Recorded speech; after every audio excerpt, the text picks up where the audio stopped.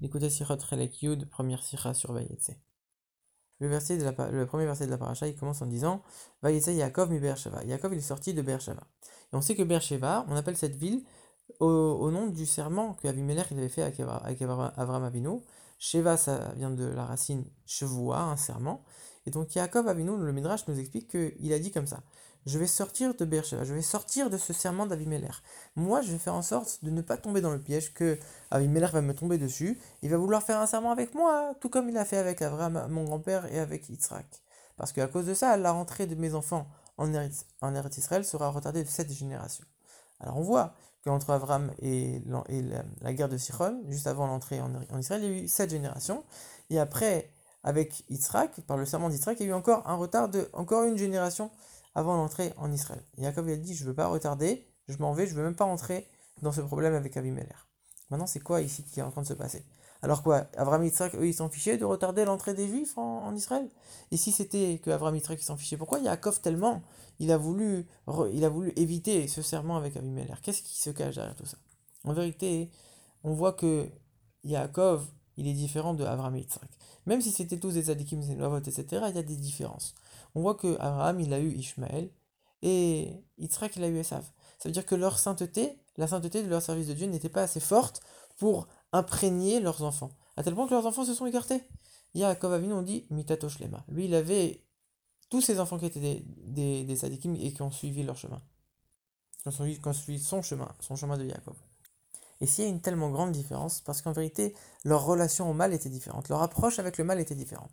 Abraham et Yitzhak, ils se sont occupés uniquement de repousser le mal, de refouler le mal.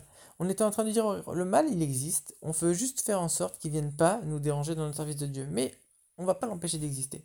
Yaakov, tout son travail, c'était de transformer le mal en bien, de transformer l'obscurité en lumière. C'est un peu la différence qu'il y a entre les tzadikim et les Baal Tchouva. Le tzadik, lui, il est toujours dans le bien et il s'occupe pas tellement du mal. Alors que le Baal Tchouva, il est en train de constamment transformer le mal en bien. Et donc, du coup, c'est pour ça que Avraham et Yitzhak, ils ont pu avoir chacun, Ishmael et Esav, un enfant. Chacun a eu un enfant qui ne suivit pas son chemin. C'est le mal qui va pas venir me déranger. Regarde, moi j'ai un enfant, il me dérange pas. Il est pas bien, il est pas comme moi j'aurais voulu, mais il me dérange pas dans mon service de Dieu. C'est ni mauvais ni bien. En vérité, c'est une force du mal, mais qui vient pas m'embêter. Yaakov, il pouvait pas se suffire de ça. Yaakov, tout son travail, c'était de transformer le mal en bien complet. Et c'est pour ça que finalement, Abraham et Yitzhak, ça ne les a pas tellement dérangés de faire le serment avec Avimelech.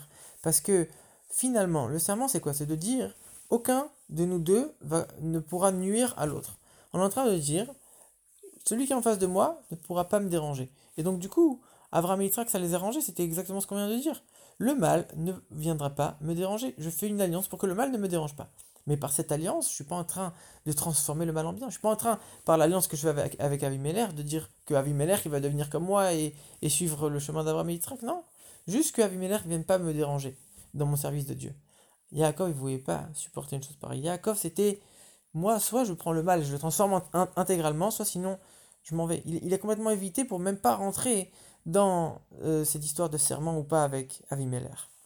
Donc c'est pour ça que le Midrash nous dit, il est sorti de Beersheba, il est sorti de ce serment, il a voulu éviter absolument ce serment avec Avimelech. Maintenant, quel rapport avec l'entrée en Eretz Israël de leurs enfants? Alors quoi, ça veut dire Abraham et Yitzhak qui s'en fichaient de retarder l'entrée des Bnei Israël par la suite en Eretz Israël? C'est quand même bizarre en vérité, quand on réfléchit bien. C'est pas le serment qu'ils ont fait qui a retardé la rentrée de leurs enfants plus tard en terre d'Israël. C'est pas le serment lui-même. Mais par le fait de ce serment, justement, comme on l'a dit, le mal, il continue à exister. Et par le fait que le mal continue à exister dans le monde, automatiquement, ça a retardé le moment où les Bnei Israël pourraient rentrer chez eux dans leur terre.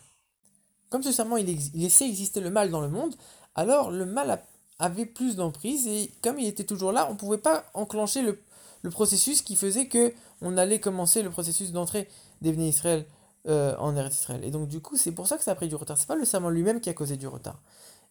Et c'est uniquement après l'exil de Yaakov qu'il est parti à Haran, qu'il a transformé le monde, il a amené le bien, il a transformé le mal en bien, etc. Par ça, le monde est devenu prêt à ce processus d'entrée en terre d'Israël par les Juifs.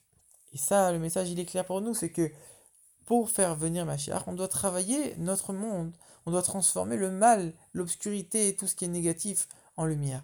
on doit travailler les choses négatives et matérielles de ce monde pour les raffiner et les rendre aptes à recevoir la lumière de Dieu, et c'est que comme ça qu'on peut préparer le monde à la venue de Mashiach.